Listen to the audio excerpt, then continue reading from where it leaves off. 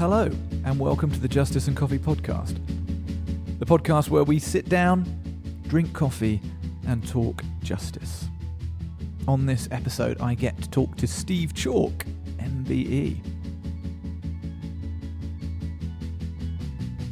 Steve is the founder of the Oasis Charitable Trust, which is an organisation with projects all over the UK, addressing a variety of issues, including prison reform, mental health, food insecurity, racial justice, human trafficking, and is probably best known as an education provider with over 50 schools and academies up and down the country.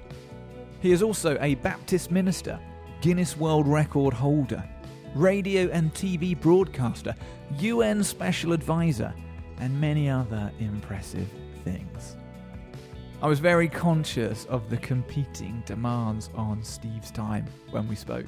You can hear in this podcast his email notifications pinging away every few minutes. He is a busy man. You may have seen him on the news recently as a regular schools spokesperson during COVID times, answering questions as to whether we should or shouldn't open schools, should we put on holiday schemes or not, are we putting the staff at risk, etc., etc. Well, you will be relieved to hear that we're not going to talk about any of that in this podcast. In fact, COVID barely features at all. Neither are we going to talk about the theological hot potatoes that many will associate with Steve Chalke.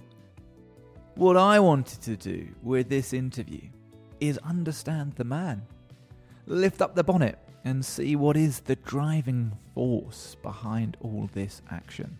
Because I have a sneaking suspicion that his life is motivated in no small measure by the pursuit of justice. So have a listen, see how I get on, and I hope you enjoy my conversation with Steve Chalke. Okay, Steve, so welcome to the Justice and Coffee podcast. Thank you for finding this time to talk with me this afternoon. How are you? I'm doing okay, actually. I'm having a good lockdown day. Some of them are easier than others, aren't they? And but this one's been a good day. I've had some good conversations and made one or two little breakthroughs. And now I get to talk with you. Hey, yeah, I love a breakthrough on a Monday. It sort of sets the whole week up, doesn't it? Yeah, it really does. What's dreadful is when something doesn't work and you hear about it on Friday afternoon. It kind of plunges the whole weekend into a dismal kind of existence when something falls through. And that happens as well, doesn't it? But yeah, it's Monday afternoon, and so far this week, everything's going good. Off to a good start. That's great. Now I know just how busy you are. Well, not in detail, but I don't need convincing. And I've had to leverage my friendship with your lovely daughter, Emily, to get a bit of your time today. And I just thought, well, actually, this man who probably works all number of hours of the day must rely on our commodity of choice, our favorite product to get him through the day. So am I presuming incorrectly? There it is. And actually, this is my second packet because one of our children bought us, all our kids love coffee. And one of my sons, Emily's brother, Josh, ran the Oasis coffee house in Waterloo for a long time. So he's a bit of a connoisseur. And I got a packet of this, and this is my second packet. So there it is. I'm a coffee drinker in the mornings. So I was going to fish for an endorsement there, but you've just given it to me on a plate. For those, obviously, who aren't going to watch this because it's a podcast, Steve was just handling a bag of Blue Bear coffee that he's kindly been bought. So my work here is done. I could probably close out this podcast already. Can I sort of put you on the back foot a bit naughtily, really? And as an overture to the meat of what I hope to come out of our conversation, can I ask you a slightly abstract question? Being, Steve, what does the word justice mean to you? I think that the term justice is a really misunderstood one in our culture, and it has several different meanings for different people. So give him justice, give her justice. It's about time they got justice can mean lock them up, throw away the key. And that's very penal, isn't it? It's about retribution. But my understanding of justice is almost, well, in fact, is the opposite. I believe that justice is when those who've been robbed of justice finally get heard, finally listened to. That's a very ancient understanding of Oasis. All of those who've never had a voice, finally, a just judge shows up and they are heard and they are seen and they are understood. And I think that that is at the heart of what Oasis aims at in all of its work. Bringers of good news, really good news, into people's lives. I love that. I gave him no warning for that question. He didn't get an email or anything. So you've answered that with the poise and sophistication of a BBC broadcaster. Very, very impressive. Well, you know, the reason is because I think about this issue a huge amount of time. I don't know if you're aware, but there's something which is called the law of the claw. The law of the claw is used in the penal system and it's used in our court system. And the law of the claw is an eye for an eye, a tooth for a tooth, which isn't to do with Moses in the Bible. People go, oh, an eye for an eye, a tooth for a tooth. Oh, that's Moses, you know, that's the Old Testament. Actually, it's what's known as the code or the law of Hammurabi. Hammurabi lived about 500 years before Moses, and he was the king of Babylon. And we know about what's called Hammurabi's code. In fact, it's on what's called a giant stela in the Louvre gallery. You know, if you go to the Louvre gallery, you go see the Mona Lisa. And if you've ever done that, you go, oh, is that it? It's a bit small, it's a bit dismal. And what you don't realize is that you're just about a 5-minute walk from Hammurabi's code. What is a stela? A stela is a giant slab of stone. And you go see, they've got the original Hammurabi's code. There are many others, smaller ones that have been dug up from Babylon, Iraq. But here is Hammurabi's code. It's about 2 meters high, about 6 foot, 7 foot, perhaps high. And it's got laws written on. And here is one of the laws written by Hammurabi: an eye for an eye, a tooth for a tooth, a bruise for a bruise, a bone for a bone.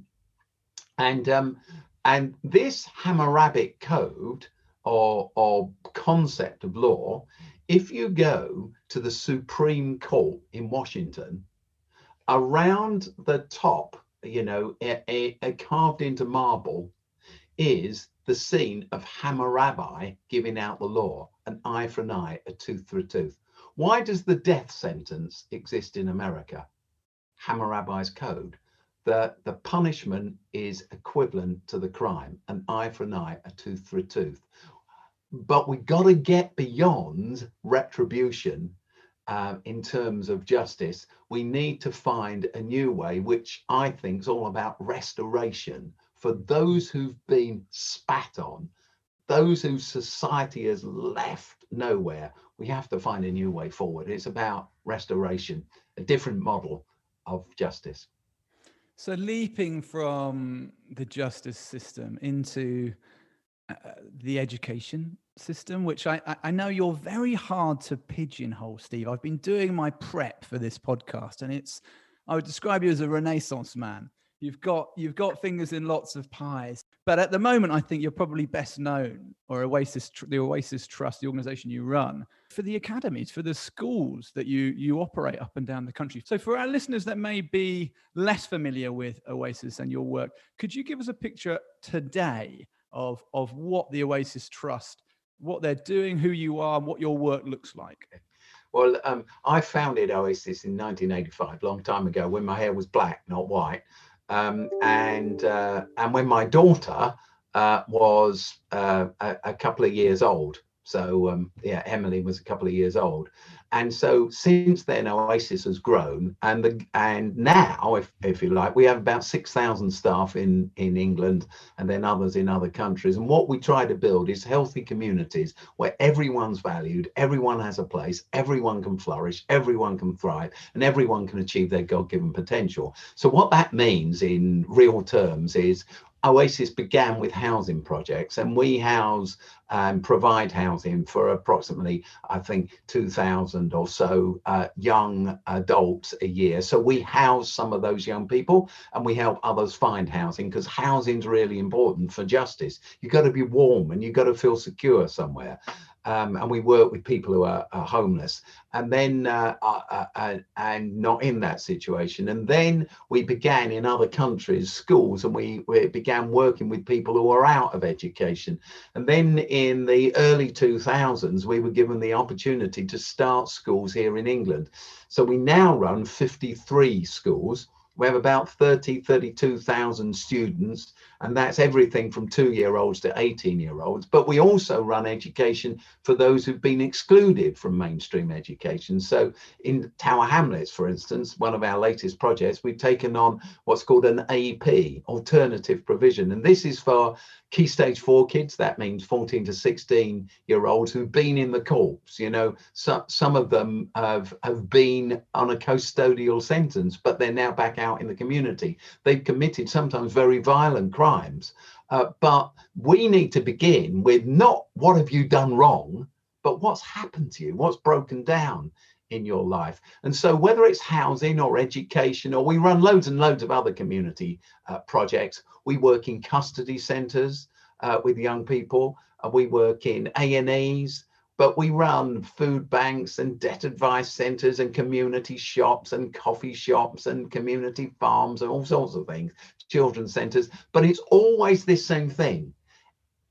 In fact, our badge, that's a good way of saying it, the badge of Oasis is the O of Oasis. So all our kids in our schools, for instance, the badge on their blazers or their sweatshirts, if they're in a primary school, is the messy O of Oasis, the circle of Oasis. And for us, that sums up our philosophy, even our theology, actually, which is everyone's in. And when everyone's in and included, it's messy, but it's also strong. All those strands make strength. So inclusion is our thing, and inclusion is another way of doing justice. What does justice look like in reality? It has to look like inclusion. It has to look like love. So that's what Oasis is. And actually, we've just been awarded by government.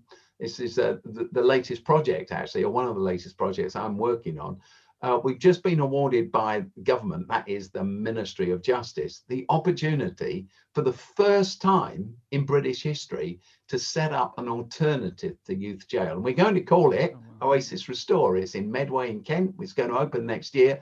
So all the young people who come to us, 12 to 18-year-olds, they would have been sentenced for violent crimes. But our question isn't, what have you done wrong? It's, what's happened to you? Have you been neglected, let down, betrayed? So you're starting with a story of redemption, a story of restoration. Love it. I love it. So let's come back to that theme and put a pin in it. I want to start in. So do you know I've got a flat in South Norwood? Did you know that? No, you're not. Yeah, literally. Come out of Norwood Junction train station and I've got a flat above the Aldis. And I know you know that area well because you're a Palace fan and from that area. So I moved out of South Norwood during lockdown. I'm in Norfolk as we speak now, but that's still where my home is. Oh, right. So I was born in Mayday Hospital, in the Croydon Hospital, the one that serves South Norwood. And then I lived just off South Norwood High Street for the first 10 years of my life in a road called Grosvenor Road. And then we moved, well, in actual fact, I think the council pulled down the housing down. It was poor housing. And we moved up the road to Whitehorse Lane, which is at one end of the Palace football ground, which is why I'm a Palace fan. And and so my life actually revolves around Palace and Palace Football Club. And even the vision that came to me when I was a teenager for the work that I'm now involved in, Oasis now does, really started on a particular night with a walk past Palace football ground. Yeah, I heard that. It features quite largely in your story, and let's hear that then. So, at the moment, looking at you today, where you are, you have the most incredibly impressive, prodigious portfolio of action, right? But that started This is what I find amazing about your story, Steve. It started with this young teenage lad from South London with an Indian dad and an English mum feeling rejected. I'm not going to tell your story for you, but you can tell it and share it with us. Yeah, so my dad my dad's died now, but both my mum and dad have died now. But my dad came from India at the partition of India, 1947. And he arrived in this country, very dark skin, but like many immigrants, found it very difficult to get work or work of any quality. He wasn't taken seriously, I think. But then he found my mum, and they got married. And my dad was when I was growing up, he was the darkest skinned person I knew. He was really almost jet black, and my mum was one of the pinkest people I knew, because she was born in Chatham. My mum was one of those people that if she ever went out in the sun, she went bright red and blotchy. She never went brown. I can relate to that. And so the thing was, when my mum married my dad,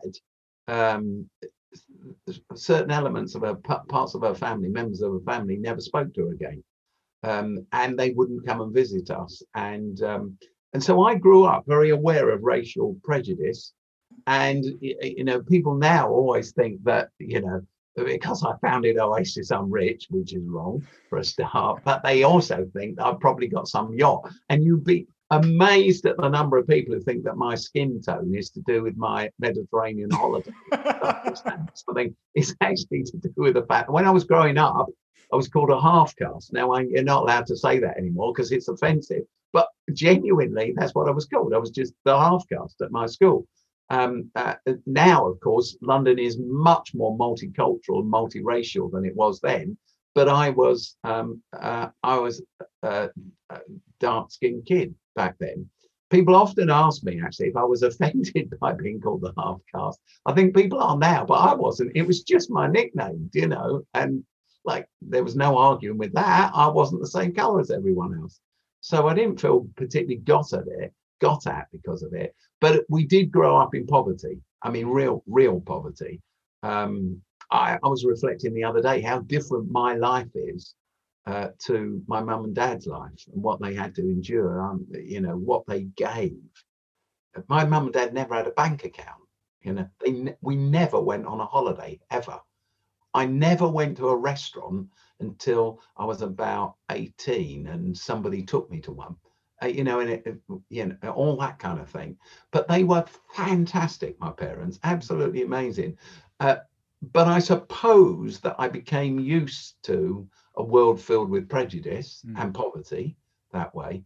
And then the Homesdale Road, at the end of the Palace ground, and my story of this is simply that I fell in love with a girl that went to a girls' grammar school, because they used to do the 11 plus, that segregating system in Croydon, and I failed the 11 plus. But this girl was beautiful. Her name was Mary, and it still is Mary. In fact, she's not changed it, and just got a lot older. And she used to go to a youth club at one end of the Palace football ground, which is called the Homesdale Road end, where all the home fans sit. And I lived at the other end. So I heard that she was going to this youth club. So I started going, and it was in a Baptist church hall. I went because of Mary Hooper. That was her surname then. And I don't know how long I went for, I really can't tell you whether it was weeks or months. I think it was months and months. But anyway, she was beautiful. And then one Friday night at the youth club, one of her friends, my friends, told me that she'd never go out with me if I was the last bloke on the planet. And that night, I stumbled home up the side of the Palace football ground from the Homesdale Road end to the White Horse Lane end where I lived. And I thought to myself, I'm never going to go to that youth club again, never, ever, because it's so embarrassing. And then I thought, well, actually, the story they tell me down at that youth club is a lot better than the one they tell me at my school. And my school, which was a secondary modern school, I don't know if that means anything to anyone, but basically it's a school where you never did any O levels, any GCSEs, because you were considered not to be academic enough to be worth sitting in front of an exam paper. And so they told us that we work with our hands, not our heads, and we'd never go to university and all that kind of thing. We weren't that kind of kid. But down at the youth club, they told me my life had potential and meaning and purpose and all that kind of stuff. And genuinely, I was wandering home up the side of this the Palace ground, or a road parallel to it called Dixon Road in South Norwood. And as I wandered up the road, I thought, do you know, like, I'm never going to that youth club again because it's so embarrassing. Then I thought, but they got a much better story than my school's got. Then I thought, actually, I'm going to keep going to that youth club. And then I thought, it's a really strange thing because it's only like a 5-10 minute walk. I thought, not only am I going to keep going, but I really believe that story. Now, it was run by a church. And I just thought, hey, the church has got a better story than my school's got. So I'll embrace that story. I don't think I could use big, long words like embrace, but I believe that story. So that's going to be my story. I'm going to be one of those Christian people, whatever that is. I haven't got a clue what one really was. And when I grow up, I'm going to lead a youth club like that. I'm going to become a church leader, I think. And when I grow up as well, I'm going to start a school that's worth going to, because mine wasn't. And I'm going to start a house for all the kids who are not loved and cared for, like my mum and my dad care for me. And I'm going to start a hospital, that because I was aware that a load of people in their most desperate, lonely moments didn't have the care they needed. So that night I got in, my dad was out, he'd got a job on the railway station. He was ticket collector at Norwood Junction, which you live up the road for. So he used to be one of the ticket collectors, and he was doing shift work. And so my mum said, if you had a nice evening, I didn't tell her about Mary Hooper because I was embarrassed. She didn't even know I fancied her, let alone that she didn't fancy me. But I did say, yeah, Mum, I've decided that when I grow up, I'm going to start a school, and I'm going to start a house, a hostel for kids, and I'm going to start a hospital. And she looked at me. My mum left school, I think, at the age of 12. So, so she looked at me and she said, very nice. And she had no idea what I was talking about, but that made two of us, because nor did I. And but that was it. And I'm very grateful, and genuinely, the story aside, it came from outside of me. And that's why I tell you the story about my dad's colour and the poverty we grew up in, because if I try to self-analyze, which is a dangerous thing to do, the only reason I can think that this kind of justice-driven thing came to me was because of what I'd witnessed. That's my best guess at it. But anyway, it burned into me, and I can genuinely tell you, Bryn, right, every single day of my life since then, I've known what I should be doing. It's a gift from outside of yourself. Now, I can't tell you that every day I've done it, but every day I've known what it is that I should be doing, even if I've done nothing about it. I think that is just so remarkable, that this 14-year-old lad that's been told at school that he's rubbish, who comes from a working class household, just is precocious and audacious enough to have a vision like that. And like, I completely identify with what you're saying, that it came from outside of you that rather than within you. But you followed through with it. It didn't get suspended. When I was 14, I wanted to be a professional football player or a stuntman or an astronaut. I didn't think, right, what's failing in the public sector? What can I take on with my life? But you had that remarkably unique vision, and you followed through with it. That's incredible. Yeah. Well, there's several bits about that. You see, I didn't know what the public sector was. I didn't know what a charity was. Genuinely, I didn't understand that. The school I went to, there was no one ever told us we could go to a university. I used to watch University Challenge at home, Jesus College, Cambridge and all of that. Well, these were long-haired people from a different planet to me. So my world didn't link with any of that. So there was no choices about any of that. So all of that happened for me, if you like. And the other thing, and I say this, I expect, what I'm just about to say to you, you probably will think is an exaggeration, but it is not. Right? My mother, not my dad, but my mother was and remains the hardest working, longest working, most determined person I have ever met anywhere. Trust me, that is true. She was utterly incredible. She lived in poverty. She married my dad. She lived with the scorn that brought to her in many ways. They never owned a car, like all that kind of stuff. She just slogged it out endlessly. She was incredible. Her energy level and her determination.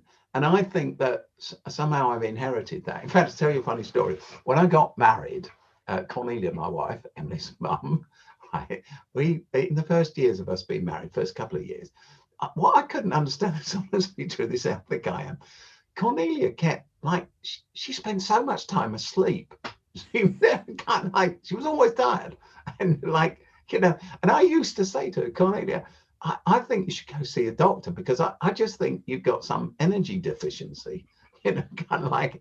And then as the time went on, I slowly realized it wasn't her energy deficiency. It was me. I had this problem. It's like I inherited that somehow from my mother.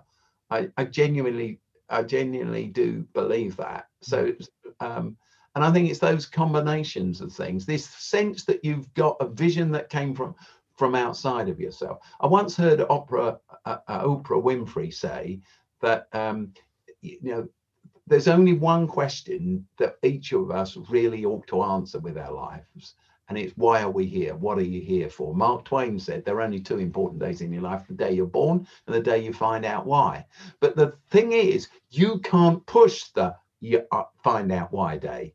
You know, I've watched it over the years when people have tried to invent a vision for themselves. Some people, you know, loads of people, they've not yet found that. It's not yet come to them. So this is nothing to do with me. It genuinely isn't. I tell you, on that Friday night, when I set out for that youth club, if you'd have asked me what I wanted to be, I know what I would have said. The answer was a draftsman. Right. And I have no idea to this day quite what a draftsman is. But I had a friend called John Dean, and his dad was a draftsman. And half of our class used to want to be draftsmen because John seemed to come from a slightly richer home than us. It was to do with technical drawing and all that kind of stuff like that. So we always used to say we want to be draftsmen. So on the way to that youth club, I wanted to be a draftsman. Why? Because everybody else did. And it was a nice answer to the question when asked. On the way home, I discovered it came from outside of me. I didn't say a gift from God. You know, I knew what my life was about. And that is a gift. It's a really good gift. It's a wonderful gift because it keeps you going when otherwise you'd give up. I'm sure your mum, I hope she lived long enough to see all the achievements that you've done still. I'm sure she's incredible. Both of your parents are incredibly proud of you. And can I tell you a story about her as well? She died just a few years ago. So my mum, genuinely seemed to, she was so matter of fact in life. She didn't, I only ever saw my mum cry once when my aunt died. And she was so matter of fact. She never ever told me she loved me, but I always knew that she did, if you see what I mean. She came from that generation, totally. And anyway, she was so kind of, let's get on with it. So as Oasis developed and I got involved with media and I used to present TV for BBC and ITV and all this kind of stuff. So, and Oasis grew and grew and grew. My mum, if her friends said to her, oh, you must be proud of Steve, she'd say, well, it's what he wants to do. It's always that. It's what he wants to do. So she never showed any recognition. Well, the funny thing is, when she died, I've got a brother and two sisters, and we went back to my mum's house, and my younger sister gave me this huge box, and she said, oh, this is for you. I found it. And I looked into this box, and it's every press cutting that you can imagine. I've still got it somewhere from the mainstream press and, you know, the Christian press and I mean, all of it my mum kept. but never spoke to me about it. There's a strange thing. I think it's a generational thing, but no one's better positioned than your mum to stick your feet down on the ground, isn't it, when you're getting a bit happy with yourself? You used the word earlier, messy. And this is one of the things I think so remarkable about your daughter, actually, and the work of Ella's, and of course, the work of Oasis, is this willingness to go into the sticky, messy, knotty, tangled, disheveled, unglamorous stuff. So having worked for an anti-trafficking organization, it was great to be involved in rescues. Rescue is such a loaded word, isn't it? But it was great to be at that pinnacle of someone's life changing for the potential. But actually, what was less glamorous was the days and weeks and months of working with damaged and dysfunctional people. That's left to the aftercare team, you know. We're the we put the doors through, you know. But actually, that was where my heart was. That's why I started Bluebit, because I saw the long, sticky, unglamorous work being done by these people with disproportionately large hearts and vats of compassion. And I thought, I want these guys to be known as the heroes. These are the heroes. And it's that word messy. I think that's really interesting. And in your story, I've certainly heard it on one of the podcasts, you talk about starting this hostel being the start of Oasis and why you called it Oasis. And you started with your wife and, you know, opening it up to these vulnerable women coming home and realizing every nice painting you'd gone out and bought and put on the wall had been nicked and the place was trashed. But, you know, being quite rightly, well, I would be furious at that. But actually, like, finding that you've got to love through that stuff. You know, you can't skip that stage. That's the difficult bit. Yes, no, absolutely, it really is, and it was a great thing to happen in my life, really. That, you know, to say in a bit more detail what you just said. Finally, you know, I worked for a church as a youth worker, and then at the age of 29, left that job to set up what is now Oasis. They didn't know it'd be called that. And school, hospital, house. Well, the house seemed easiest, and it wasn't. Well, it probably was easier than the other two, but it was really difficult and took some years. But eventually got a big house in Peckham and developed that.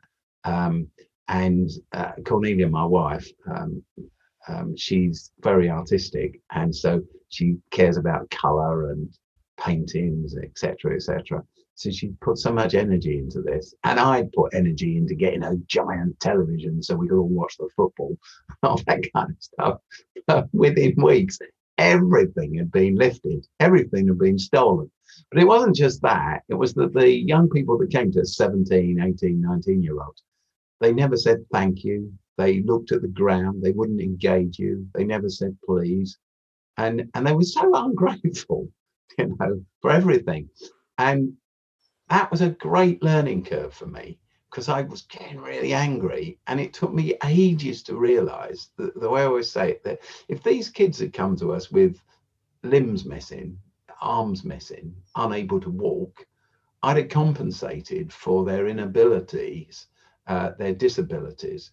But because the scarring, the wounds were inside their heads, the neglect, the abuse, the violence, the betrayal, what they'd seen and witnessed, the lack of love and lack of attention, I didn't recognize it. I stumbled towards it and began to understand it. And I suppose that was a huge I'm not proud of the way that I was. I know it was my problem, not theirs. Of course, now we've come miles, you know, in the late 90s. So this was the mid 80s.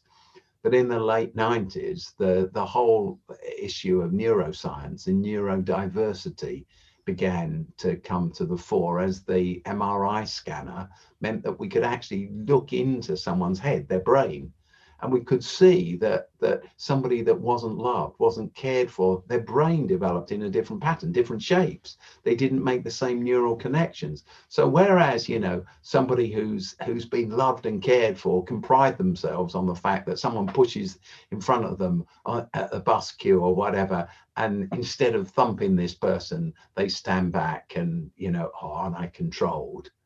What we don't realize is that somebody from a different situation hasn't developed, to be technical about it, the frontal cortex to be able to manage their responses. We have this kind of animal brain, which is all our emotions, but then we have this cortex, which is the management center of our brain, and it basically says to our emotions, don't do that, do this, etc. It manages our emotions. But if you're not born with that, technical term here, self-regulation, so kids will kick off. You see it with young kids, don't you? I've got grandchildren now, and you see them 1 minute they're as happy as Larry, and the next minute they're throwing themselves on the floor in some storm and temper. They can't yet self-regulate. And so slowly, through good parenting and care, they learn to do that. And you watch it developing in my grandchildren. It's fantastic that, the way they're parented. And Emily, who, is such a brilliant aunt to them. But of course, these kids don't have that. And I didn't know, no one understood neuroscience back then or neurodiversity. But I was beginning to grapple towards, these people behave like this because of what's happened to them. So now we've come miles, and we apply all of that understanding to all of our schools and all of our community projects, and will do to this new opportunity we're given to create a different way of justice for young people who've been involved in violent crime. We had, I don't know, do you know Johnny Sutherland, ex-police commander? I do know Johnny. Yeah. I thought you probably would, because I know he lives in Brixton. He worked in Waterloo, Lambeth, and obviously that's where you guys are based. He was on the last podcast, and he mentioned that in closing, that crime is only ever a response to a much deeper issue, and it goes back through all of those things that, absence of parents, the experience of trauma from a young age, and all these sort of things. It's not, I'd probably avoid us going back into this whole punitive response to crime, but we can't treat it in that eye for an eye, tooth for a tooth model, that ancient model you described at the outset. You also said earlier on about only seeing your mother cry once. And I hope you don't mind me saying this, but I heard Emily, in a chat with Emily, once told me, because I asked her, why did you go to Thailand? Why did you decide? And she said, well, actually, because my dad's done all sorts of things, been all over the world, he's been involved in all sorts, but I've only really seen him cry once, or at least at this point in her life, she'd only seen you cry once. And that was when you come back from... Was that when I looked at her bedroom? Okay, twice. Or maybe this must have been a different type of crying, but she said she saw you cry, and it was because you'd returned from a trip to Thailand, and the suffering or the experience that came with that was so profound that it had really marked you. And she went, that's why I wanted to go over there. If this upsets my dad, then that's the place I want to go, which I think is a really beautiful thing. So how did that come about? I understand the schools and the hostels and UK stuff, but how did that branch into an international sphere of response? Well, what actually happened was doing youth work in this country. It was right at the beginning of Oasis, actually. Doing youth work in this country, I'd worked for a church in Tunbridge in Kent, and we developed community projects. And one of them was, I came up with this idea of, why don't we take over an empty shop front, and we'll ask the owners if we can have it for a month or a couple of months, and we do it up as a restaurant, and then and we'll run it as an eat less pay more restaurant, so that you had a meal that you might have in one of the poorer countries of the world, and you paid first world prices for it. And then all of that money we take and we give to charities. Oasis still didn't exist then. We give to charities for their work in education, etc., around the world. Well, this happened in Tunbridge, and it was highly successful. And then I started Oasis, and I thought to myself, why don't I just take that idea and make it happen nationally? So we had, 150 different versions of this happening, youth groups around the country doing all of this stuff, restaurants, and then we ran radio stations around the country, always at Christmas. We called the whole project Christmas Cracker, and we raised millions of pounds, actually, to give to other charities. And each year, I tried to make a video about the kind of projects that benefited from the work that was happening. And 1 year I went to Thailand and went to Bangkok, and then was taken by some people that we'd funded the work that they were doing with children who came from, they were abandoned children. I was going to say disadvantaged backgrounds. They weren't disadvantaged. They were much more than that. They were just forgotten. And we went to this home that we were funding, where these kids were given a fantastic start, but they were all taken from the kind of state hospital. And one day the team that we were funding, they said to me, why don't we go out and see, so you can see what we do, because they could take very few children. And we drove out. I don't know where it was in Bangkok. It took ages to get there. In Bangkok, everything takes ages to get to. The traffic's appalling. It's got better over the years, actually. And we went out to this hospital. It was an old, disused hospital, and they turned it into a children's home. And it's a long time ago now, but I think there were 500 beds in the hospital, but there were 1,500 children. And we went into this ward, and there were 3 kids to a bed, and they'd lay across the bed, and this whole ward. I remember going into several wards, and there'd be, you'd have a baby laying across the bed, and then a child that was 2, and one that was 6, and that was their bed together, and the bed would be saturated in urine, etc., etc. And I remember going up to one child who was sitting, I can remember it was like yesterday, sitting on the edge of a bed, and I would guess perhaps 7, 8 years old, and they were rocking backwards and forwards. I'm sure you've seen those kids who just, they're in such torment, just rocking backwards and forwards, rocking backwards and forwards. And I went across to this child. No one touched these children. And the staff all wore face masks, which of course everybody is very au fait with now, but this was unusual, really unusual. And I went across to this boy who was rocking backwards and forwards like this. And I sat beside him, and I touched him, and I began to stroke him. And as I stroked him, slowly he stopped rocking until he was quiet. I couldn't, of course, communicate with him because he knew no English and I knew no Thai. But he found peace in that moment. But then I had to leave. We were called away. And as I got up and I walked out of the ward, I looked back through the little window in the door, glass window, and it was beginning to rock again like that. And the truth is, I walked out of that hospital and I sat, we'd gone there in a Volkswagen camper van, and I sat in the camper van and I just couldn't continue. And I prayed. I remember what I prayed. I prayed, God, I cannot go on. I just can't go on. I can't go back to the UK and pretend I've not seen this. I can't go on. I just wish I was dead. I cannot live the rest of my life knowing the pain that I've seen in this child and do nothing about it. It was just devastating. And it changed my whole approach to life. Actually, it changed my theology, I was going to say, which sounds a posh word, doesn't it? It changed the whole way I saw the universe, the whole way I saw God. It changed the whole way I saw my mission and my purpose, or it deepened my mission and purpose. That moment changed my life. I didn't know that Emily even knew that story, let alone anything else. I would say about Emily, she's a much better version of all this than I am. She's an amazing person who has given her life. She went to Thailand and she lived there for 6.5 years. She learned Thai. She worked in a red light district with women that were abandoned and who got nothing. That we are so far from creating a just world for people, aren't we? Mm-hmm. And then people go, well, I've worked for it. I've pulled myself up by my own bootstraps. Mm-hmm. These people, they have no boots. They got no straps. Mm-hmm. The world is set up so wrongly.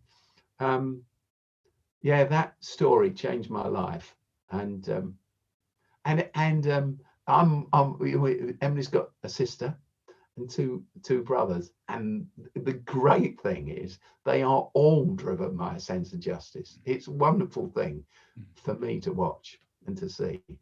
Yeah. There's nothing that can, I think, it just imprints on you, those experiences. I had a few of my own, and like if you ever need motivation for anything, I could never run a business that's just about cool trainers or t-shirts or jigsaws. I could only do something if I knew that it was in response to this, because when you have some sort of naked interaction, just like raw, it's not polished, it's not through the lens of a film crew that's being paid for by the charity. It's like, this is reality, and when I turn my back, I'll probably never see this kid again. You can't unsee it. No. And it haunts you, but like you've done, I'm just trying to make it a positive impact on my life rather than just sort of a ghost that haunts you. But and the other thing is, your life hangs on moments, doesn't it? What if I'd never gone to that youth club, because it wasn't some moral purpose that drew me to the youth club. It was Mary Hooper's beauty.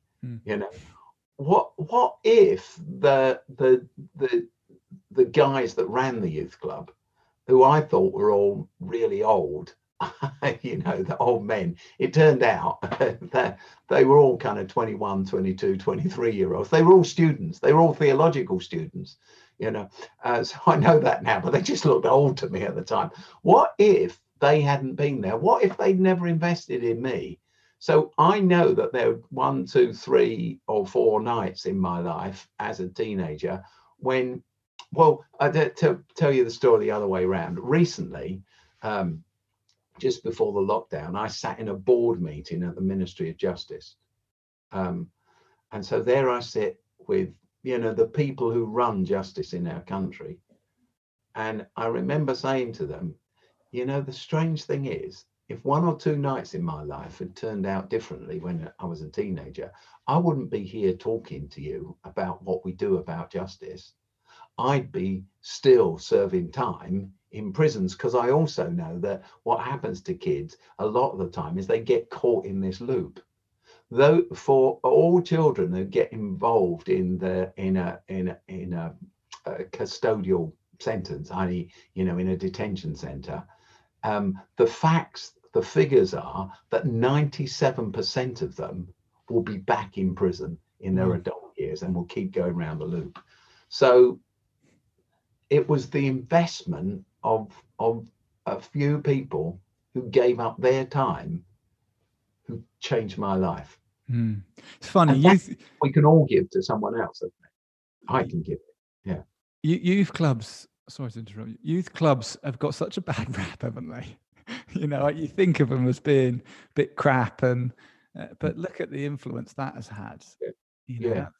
That's remarkable, and I think it's worth us making it really clear that we can talk about stories in Dominican Republic, Thailand, India, describe these horrific scenes of poverty, situations of exploitation, trafficking. But actually, it's worth pointing out, like, this happens on our doorsteps, and your work, it's a UK problem, right? It's not just over there in the developing world, quote unquote. It's all around us. I imagine if I try to connect those worlds, which might seem on the surface quite disparate, right? So a anti-trafficking project, obviously Stop the Traffic was born out of Oasis, if people weren't aware of that. These projects around the world, but actually going into primary schools in London, Bristol, wherever, you're really affecting the same issues in some way, aren't you? Yeah, all of the same issues. So the reality is, if you take, again, the far end of the justice system, and then I'd like to work my way back from it, but of the young people who are in custody serving a sentence today, 51% of them are Black or ethnic minority. 51%. Almost 50% of them are looked after children. In other words, fostered, etc., etc. They've not grown up in a home where they're loved. Huge numbers of them are autistic. So what we tend to do as a society is we take young people who we don't understand and we catch them doing something that's actually normal for them. You know, it's a natural response, as you were saying before, to a situation they find themselves in. And then we punish them for it and we lock them up. And we hope that locking them in a cell, a new report out just last week was about the number of hours that young people are locked in cells alone. We lock them up behind a steel door with bars instead of windows, etc., etc. And we leave them there for a couple of years. That's the average sentence length, just under a couple of years, because you do half your time in custodial sentence and then half back in a community. So you'd be in for 2 years-ish. We leave them like that, and then we release them, and then we wonder why they've not been cured. Yeah. And anyway, they're cured of what? Yeah. You know, it's not. It's about love and seeing you and hearing you and investing in you. That's the problem. So at the far end of the justice system, when education, the system of education and welfare and social work and youth work and housing and employment, when all of those systems have failed a young person, then what we do is we take them and lock them up for it. Mm-hmm. It's an absolutely bizarre situation.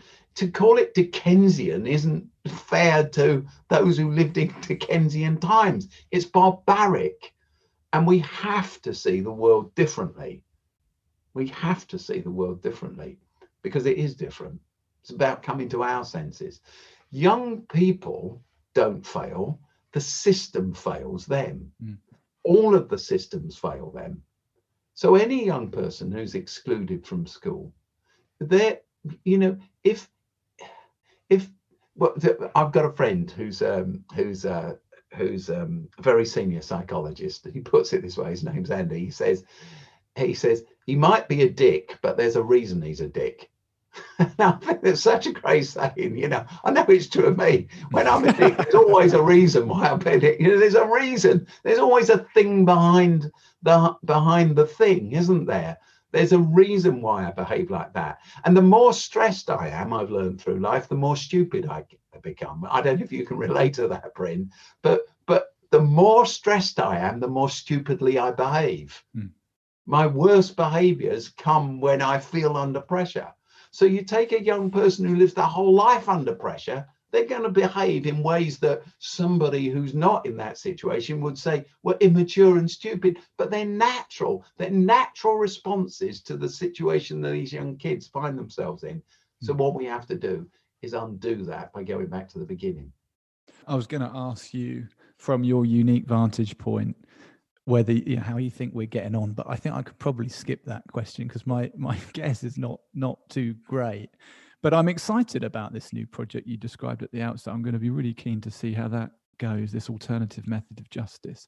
I wonder, as we get really close to closing, if I could split my last two questions, one of them being, I wonder if you've looked back, and like you say, self-analysis is dangerous, but reflection's good, and whether you've identified any key learning points through your life or for your position with those Oasis, even if this doesn't go out on the podcast. You know, I would love to hear it. If you think, actually, Bryn, if I could give you one piece of advice, it's this. Yeah. Well, the one piece of advice that springs to mind, I guess there's loads and loads of them, but the one piece of advice is this. If you have a vision, you'll be frustrated. So I lived my whole life with frustration.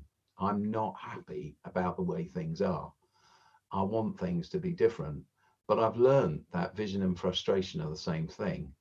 So, you know, what is vision? It's longing for, hoping for, living for what is not yet. That's vision. It's not tangible yet, but we're driving at it. What is frustration? It's longing for, hoping for, dreaming for what is not yet. Frustration is just a different way, a longer way of spelling vision, or it's you know, the two sides of the same coin, or however you want to choose to put it. And so if you have vision, you will live with frustration. And the thing is that that that there's no way out of this. Do you know, it's terminal, if you like. So if you have vision, there it's incurable, and the frustration is incurable. So it's learning to live with that, and to know that out of that unrest, out of that hungering and that longing and that thirsting, is slowly born what you want to see.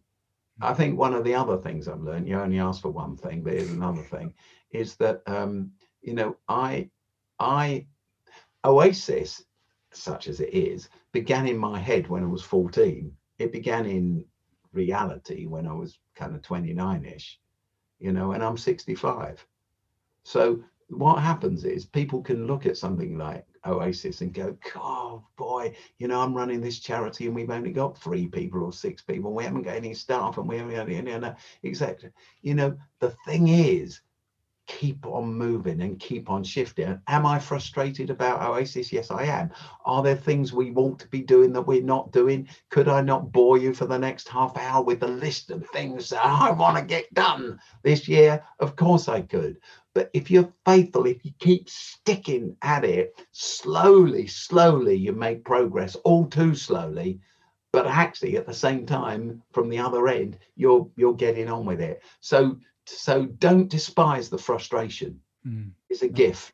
It's a gift. I love that. Yeah, that's really good. That sort of healthy discontentment, which is worth remembering. I wonder if you could tell me, which is the same question I ask for every guest, final closing question.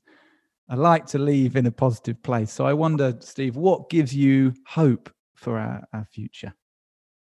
What gives me hope for the future? Well, I think hope's got to be tangible.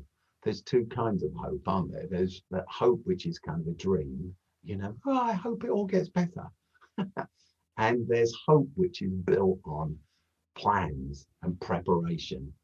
I was reading again that quote that everyone knows, yesterday morning actually, where Martin Luther King said, "The arc of the universe tends towards justice." So I do see huge progress that is being made. I see whole areas of life where when I was a kid, there was no justice, where there is justice now. I see the world opening up for people who are L, G, B or T. I see the world opening up in terms of us confronting our long burying of the racial tensions that are in our society. I see learning opening up for kids who weren't born, into the right kind of families with the right kind of access, etc. It's slow, but I see it happening all of the time, and that brings me real hope as I move forward. And I happen to believe Martin Luther King was a Baptist minister. I am a Baptist minister as well. And I think that my hope that the arc of history bends toward justice comes from exactly the same place and exactly the same kind of theology as his does. I believe the universe is personal. I believe that the meaning of the universe is love. I believe that's its meaning. And I believe, therefore, the pursuit of justice and love is one that ultimately cannot be quenched. Beautiful. What a beautiful place to end. Steve, thank you so much. It's been everything I was hoping for. It's been really great talking with you this afternoon. It's been great talking with you. It really has. Thank you, Fred.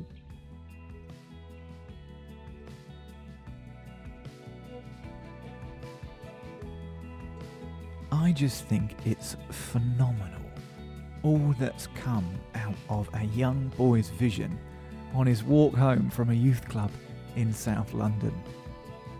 I'm totally inspired by Steve's call to embrace frustration as a sign of vision.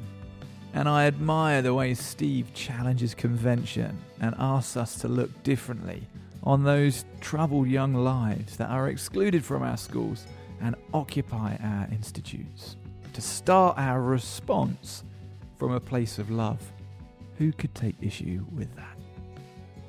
If you would like to find out more about the Oasis Trust, you can visit their website, oasisuk.org, and you can follow Steve on Twitter @SteveChalke, MBE. And just like Steve Chalke, you can buy yourself a bag of Blue Bear coffee by going to our website, bluebearcoffee.com. And after many months of trying, we have just started offering subscriptions. So you can now have your favorite coffee freshly roasted and delivered to your door once a month. Or you can join our coffee club and educate your palate as you take a trip with us around the world's coffee belt and receive a different specialty single origin coffee through the post every month. Doesn't that sound good? Well, I will hold you back no longer. Thank you for listening. Stay strong. Get frustrated. Peace.